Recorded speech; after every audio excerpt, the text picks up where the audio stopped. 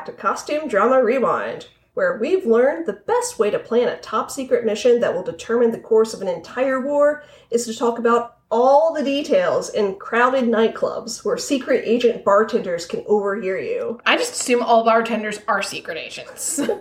Well, today's film is Operation Mincemeat, which came out in 2021. It's directed by John Madden, and it stars like every single prestige British actor, including Colin Firth, Matthew McFadyen, Penelope Wilton, Kelly MacDonald, and Jason Isaacs, aka Lucius Malfoy, aka the next Mr. Lara Skog. AKA Bannister Tarleton. Best name ever. It's okay. So first, a quick synopsis. It's early 1943, and the British government's 20 Committee, one of their counterintelligence operations, is looking to throw a blind on their plan to invade the island of Sicily. One member of the committee, Charles Cholmondeley, tosses out the idea of planting a fake letter pointing to an invasion of Greece on a dead body, and then allowing the body to wash up on the Spanish coast where German spies would be sure to get hold of the document. Another member of the committee, Ewan Montague, catches his enthusiasm and joins the plan over the objections of Admiral John Godfrey, the director of naval intelligence, who's pretty much a wet blanket for this whole film. They manage to secure the unclaimed corpse of Glyndor Michael, a man who had been living on the streets of London, and they set to work giving him a new identity. He becomes Major William Bill Martin of the Royal Marines, which is also deeply freaky to me because I have an uncle named William Martin. But over the next 3 months, they give him a backstory and a personality, including a fiancé, love letters, photos, personal effects. They prepare the key documents he'll carry with him, and they plan for as many contingencies as humanly possible. They're joined in this by Ewan's longtime secretary Hester, and by Jean Leslie, a young widow working for MI5, who both Charles and Ewan fall for and fight over. Their partnership is also complicated by the presence of Ewan's brother Ivor, who British intelligence believe may be a Russian spy. Despite these complications, they manage to prepare the body and deliver it by submarine to their targeted spot along the Spanish coast. Major Martin is picked up by local officials, the trap works, the invasion of Sicily succeeds, and Montague, Cholmondeley, and team celebrate a job well done. So, first impressions of Operation Mincemeat. Because I'm a nerd, I had to do my background reading first. A friend recommended Ewan Montague's account, The Man Who Never Was. I read it, and then I went ahead and read Ben McIntyre's book, Operation Mincemeat, which the film is based on. The British government didn't allow Ewan to release all the details behind the mission in his book, but more info has been released to the public since then, so you gotta read McIntyre's book to get the full story. Anyways, because his book has so much fascinating information, I just got really annoyed by all the changes they made in this, so I think they need to do a mini-series to make it work. Picture it. Sicily, 1943. You gotta be a little bit impressed that I worked Golden Girls reference in here. Tiny bit. Actually picture it, London, February 2020. I'm on my honeymoon. It is off-season, and it is cold, and it is a Sunday night, and therefore, husband and I are the only two people who show up for our ghost tour with London walks throughout the oldest parts of the city. And if there had been a big group, this story probably would have been impossible, but as it stands, it's just me, husband, and our guide, who's known on the London Walks website as the Thinking Woman's Trumpet. That's a story for another day. We're traipsing through the city, and he decides that he's going to take us to some pub where Charles Dickens used to go and drink a lot of gin and therefore see spirits. I'm sure there's no relationship between those two. He's going to take us through this little rabbit warren of alleys and side streets to get there. And we duck behind the Church of St. Peter upon Cornhill into this little central garden that we're going to cut through to get to the pub. And we walk into the garden and we stop dead because there are a bunch of people in World War II clothing standing in front of us. My first thought is, oh, holy shit, we've just walked into a ghost story. Completely, justifiable reaction. And then we realize, 10 seconds later, oh, there are boom mics and the clacker and, grumpy production assistants standing around holding coffee. And we realize we've just walked onto a film set of some kind. Don't know what. So we're very quietly backing out, trying hard not to get arrested by the Metropolitan Police. And our guide asks a bored extra, what's going on here? And the guide says, oh, it's some World War II thing. So we get back to our hotel and decide to look up City of London filming permits for that week. And there's just one that's filming, and it's a movie called Operation Mincemeat, which we have therefore been watching for this movie since February 2020. We followed the IMDb page as it got a release date that got pushed back, and another release date that got canceled, and we have been waiting all this time for this movie, drip-feeding information about it, hoping desperately that it will someday actually come out. And finally, we got to watch it this past spring and learned that I was, in fact, not 10 feet away from one or both of the Mr. Darcys, but I was on my honeymoon, so it would have been inappropriate to do anything about it. I fail to see why. So that is my first impression of Operation Mincemeat. Know that I'm going into this having been waiting a very long time for this movie, and therefore probably could not have possibly lived up to my expectations. But with that, let's get down to the heart of the matter. In preparing for this episode, we both read Ewan Montague's book, and I ended up watching the movie twice, once before reading the book and once after. And what struck me the most is that the historical details of the operation itself that are included in the movie are really, really, scarily bang-on accurate. The first time I watched, I actually thought it was a little hokey, that the movie spends so much time on them talking back and forth about the little details of Major Martin's character as though he were a real person. In fact, Montague says in the book, that's exactly what they did. He writes that they discussed him, quote, rather as if we were pulling a friend to pieces behind his back. Love the commitment to gossip, Montague. We talked about him until we did feel that he was an old friend whom we had known for years. The book also includes details of what's called wallet litter, or all the other random stuff he was carrying with him to make him a fully realized person. The movie focuses on the most straightforward of these, the letter revealing the plan, a love letter from his fake fiancée. But he was also carrying several other letters from various officers and diplomats to provide additional backup for the story. One of these was from Lord Louis Mountbatten, best known to contemporary audiences as the uncle of the late Duke of Edinburgh. He had some other personal letters on him as well, including one from his father about the upcoming marriage, and one from his father's lawyer about financial arrangements for the marriage. They really committed. Something I thought was really cool that's in Montague's book, they actually got a branch manager from Lloyd's of London, the bank, to put together the overdraft letter that Martin had on his person, and they weren't sure how to ask for this fake overdraft letter without, creating too many questions and causing people to talk. So the cover story that came up for that is that there was a spy in London who was showing too much interest in the financial affairs of various British officers, and they needed this document to try and draw that guy out. So there's backstories on backstories for everything that they put together, and the level of detail is nuts. Yeah, read the McIntyre book for even more information on this. It's amazing. So this also wasn't mentioned in the movie, but I found it interesting that they took pains to present Major Martin as a Roman Catholic. They marked it on his military identity card, and they also gave him a silver cross around his neck and a St. Christopher medal to carry. And they thought that this obvious show of Catholicism would help deter the Spanish, who obviously tend to be more Catholic than the average bear, because bears aren't Catholic, from conducting too thorough an autopsy. And in the end, it wasn't so much these markers of religion that convinced the coroner to cut short the process and declare Major Martin to just have died of drowning. It was just the heat and the smell from this many weeks old corpse. Ewan's brother Ivor was in fact suspected of espionage, chiefly because British intelligence found his obsession with the international ping pong scene to be so eccentric they figured it had to be a cover for something else. That's defensible, and also now I'm afraid what they would think of all my hobbies. And your Google search history.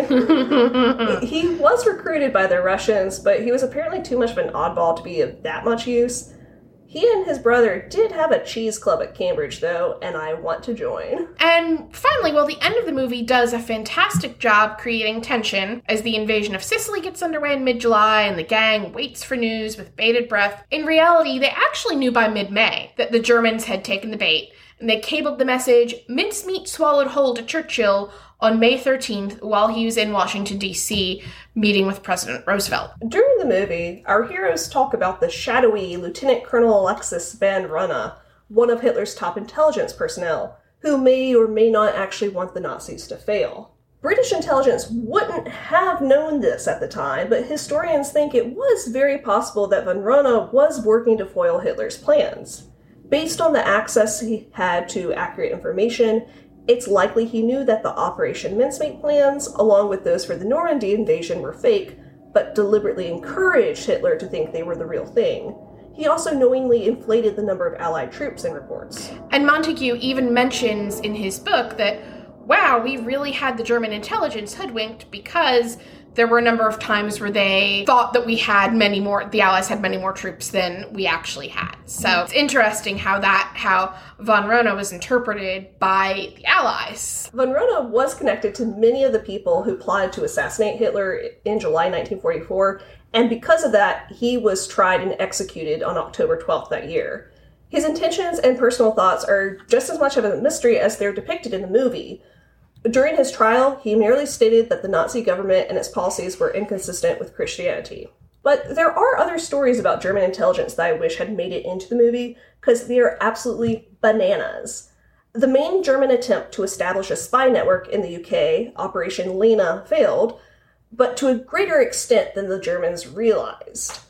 These spies that they sent were basically all arrested upon arrival or committed suicide, and some of those who got arrested started working as double agents for the Allied forces. Also, in the movie, we see parts of what the 20 Committee gets up to, but their operations are broader. Basically, they helped build out this entire bogus spy network for Germany that was so large they had to kill off some fake spies every few months. This sounds like a sitcom. They should make it. Hollywood, get at us! One of the people involved was Juan Pujol, codenamed Garbo. Because of the Spanish Civil War, he grew to hate totalitarianism, and he wanted to help the Allied powers. When he couldn't get the British to hire him as a spy, he got creative and convinced Kuhlenthal, the German Jewish spy master we see in the movie, that he was a fascist Spanish government official working in London and could spy for them. He's committed. He got to work sending dispatches that were supposedly coming out of the UK while he was still in Portugal. And he was doing this with minimal resources. Basically, he had like a few tourist guides to the UK and a few magazines. So basically, he's the MacGyver of World War II intelligence. Yes. And he's like sending all these flowery, over-the-top messages with all these crazy, inaccurate facts about the UK that the Germans still bought. Eventually, he did join forces with British intelligence, and with their help, he created like almost 30 fake spies, fake backgrounds, fake personalities, such as Venezuelan foreign exchange students, South African trust fund babies, and Welsh white supremacists. Professor Plum in a library with a lead pipe. All spying for Hitler. To build their trust, what he first did was send real information about the 1942 North African landings, but he timed it to arrive just too late. From there, he started passing along bogus information that the Germans believed, such as incorrect information about when and where the Allied forces would land in 1944, namely that the Normandy landing was a ruse and that the Allies' main target was Pas de Calais. The Nazis continued to keep troops at Pas de Calais well into the summer of 1944 to prepare against this Allied threat, and Hitler even awarded Garbo the Iron Cross. After World War II, Pujol moved to Venezuela, and he led a quiet life until his death in 1988. You know, Montague's book, while short, includes a lot of interesting wisdom about running intelligence operations and planting convincing counterintelligence, and he talks about how the most effective counterintelligence includes seeds of information that your enemy does know to be true, and that builds trust. But Mincemeat is a movie about a spy operation, but it's also a movie about getting things done within a bureaucracy. And toward the end of Montague's book, he shared something that I personally found hilarious. Of course, when Major Martin was killed, his name was included on official published casualty lists, so they didn't give the game away if and when German intelligence decided to double-check. So in the weeks following Major Martin's death, Montague received phone calls from the Naval Wills Department checking on whether Major Martin had left anything behind concerning his heirs, and then also the department in charge of collecting vital statistics for fallen soldiers, wanting to find out how the major had died, so, you know, they made sure all their numbers were accurate. Bureaucrat's gonna bureaucrat. So now we come to the big question. How many naval caps are we awarding to Operation Mincemeat? After our delightful discussion about all this, I am so sorry, but this movie felt weird. I whiffed it again. Oh. So, the real Operation Mincemeat, it's one of the most fascinating, improbable, thrilling tales of espionage in all of world history. But it feels like the director didn't think this would be captivating enough to engage the audience, and so scrambled to make up extra gimmicks. Hence why we have that painful love triangle, the fake strains in the Montague marriage, making Admiral Godfrey this really angry antagonist who hates the plan. And that might just be because Lucius Malfoy, aka... I didn't even call him by his right name. Jason Isaacs is always at his best when he's angry. And his most beautiful. Down girl. Also, Chumley being pressured to spy on Ewan, which never happened. This bogus inclusion about Jean bargaining for a place in the operation, then getting threatened by a purported anti-Hitler German spy. Ian Fleming's continuing narrative about stories.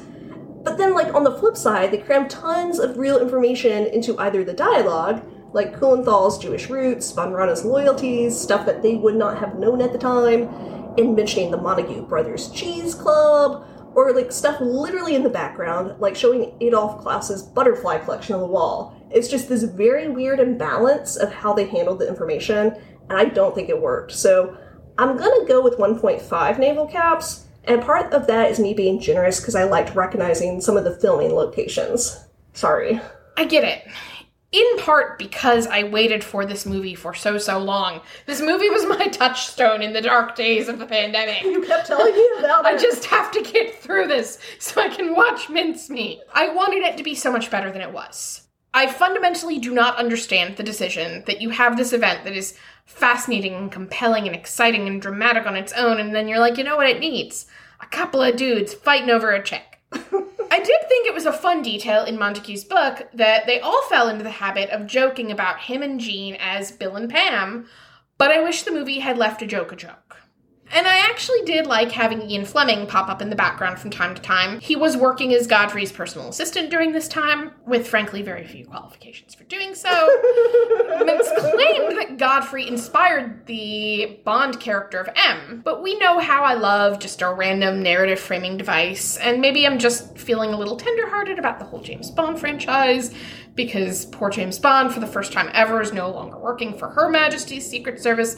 But I thought that was kind of a cool little wink, and also for the audience, Ian Fleming gets to kind of be the audience stand-in through the movie, I felt like. He's that familiar character who keeps popping up, and you know he's going to write about this. But I think I would have to give the movie a 4 for the history, which is so good, as even you admit. And then a 1 for the tedious personal drama that keeps distracting you from the really cool stuff. So I think that averages to, 2.5 naval caps? Math. No one told me there'd be math. But finally, we come to a few sundry other notes. During the film, Chumley drops a few disparaging comments about being surrounded by writers during Operation Mincemeat, and in real life, this was the case. British intelligence efforts were definitely inspired by thrillers and detective books, and those working in British intelligence also went on to write mysteries and spy novels. In the movie, we get Ian Fleming saying that he was inspired by Basil Thompson's Milliner's Hat Mystery, which is true. In the story, they find a dead body that's been dumped in a barn, but it turns out all the IDs and documents he has on him are fake. John Masterman, who Jean Leslie mentions and who's involved in the 20 Committee, wrote An Oxford Tragedy, which helped establish Oxford University as a common setting for British murder mysteries, aka 95% of what PBS shows. They'd be lost without them. They'd have to close. Supposedly, Ian Fleming's character, Jill Masterson, in his 1959 book Goldfinger, is named after Masterman. And there were plenty of other writers who served in British intelligence over the years, including John Le Carré, Frederick Forsyth, John Buchan, Somerset Maugham, however you say it, Graham Greene, who based his book Our Man in Havana on Garbo's fake spy ring, Roald Dahl, and C.S. Forster, and then Muriel Spark, who also worked with the political warfare executive writing propaganda to spread in Axis countries, used this experience with creating fake news and military intelligence in her 1988 A Far Cry from Kensington, where the shadowy organizers terrorize one character. So it's mentioned in both the movie and in Montague's book that one reason why the Spanish and the Germans were willing to give credence to just a random body washing up on shore is that several Allied planes crashed in that part of the ocean around the same time. One of them carried British film star Leslie Howard, who was active in Allied propaganda efforts and probably in some covert intelligence work. Leslie Howard, of course, acted in numerous costume dramas and period pieces during his career, including The Scarlet Pimpernel, Pygmalion, and most famously as Ashley Wilkes in Gone with the Wind. Since his death, some historians have found evidence that both the British High Command and Howard himself knew that his plane was to be targeted, and that it was sacrificed to prevent Germany from realizing that the Enigma code had been cracked. That's horrible. I know. I get very emotional whenever I think of it. If you've walked around central London, chances are you've stumbled onto some of the filming locations for the movie, but I want to highlight just a few. The place we see the most of is Somerset House. Its interiors serve as the base of operations, and then they use the exteriors for a lot of outside conversation scenes where they're just dropping all these top-secret details all over the place. As one does. Thomas Seymour, the Duke of Somerset, Edward VI's power-hungry uncle, built a mansion along the Strand in central London in the 1500s. It got refurbished a lot throughout the years. It's been used for tons of different government offices. Now it's a mix of private and public use. The current building is this huge marble affair, and most importantly, you can go ice skiing there in the courtyard in the winter. That's in Love Actually. Historic Dockyard Chatham in Kent was used for the Scottish submarine base. Exactly what it sounds like, a historic dockyard that has all sorts of cool programs and exhibits about naval history. Von Rona's scenes were filmed at the Reform Club on Pall Mall. This is a private club that was formed by supporters of the 1832 Reform Bill. We'll probably be seeing it again since a lot of period dramas are filmed there. Also, not a filming location, as the place has been closed for years, but the Gargoyle Club really was a schwanky, artsy nightclub that Montague and Chumley used for playing the mission. The McIntyre book says that they weren't too worried about German spies catching on to the plot because they were essentially the German spies operating in the UK. But I thought it was interesting that another member of the club was Guy Burgess, a communist spy. And finally, you'll never see it on Wikipedia or IMDb, but now you know that if you go into the little public garden behind the Church of St. Peter upon Cornhill, there was some stuff filmed there. You are welcome.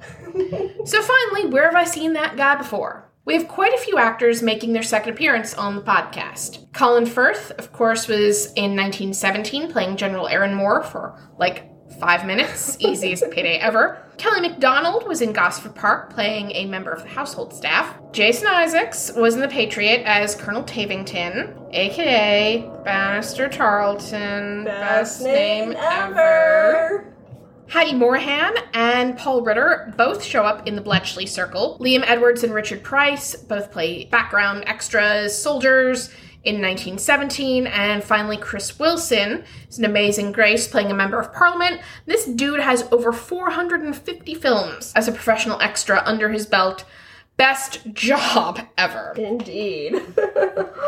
Thanks for joining us while we carved deep into Operation Mincemeat. But join us next time as we celebrate Spooky October with a classic Halloween tale that has some interesting history, Tim Burton's Sleepy Hollow. This is Costume Drama Rewind. Thanks for listening.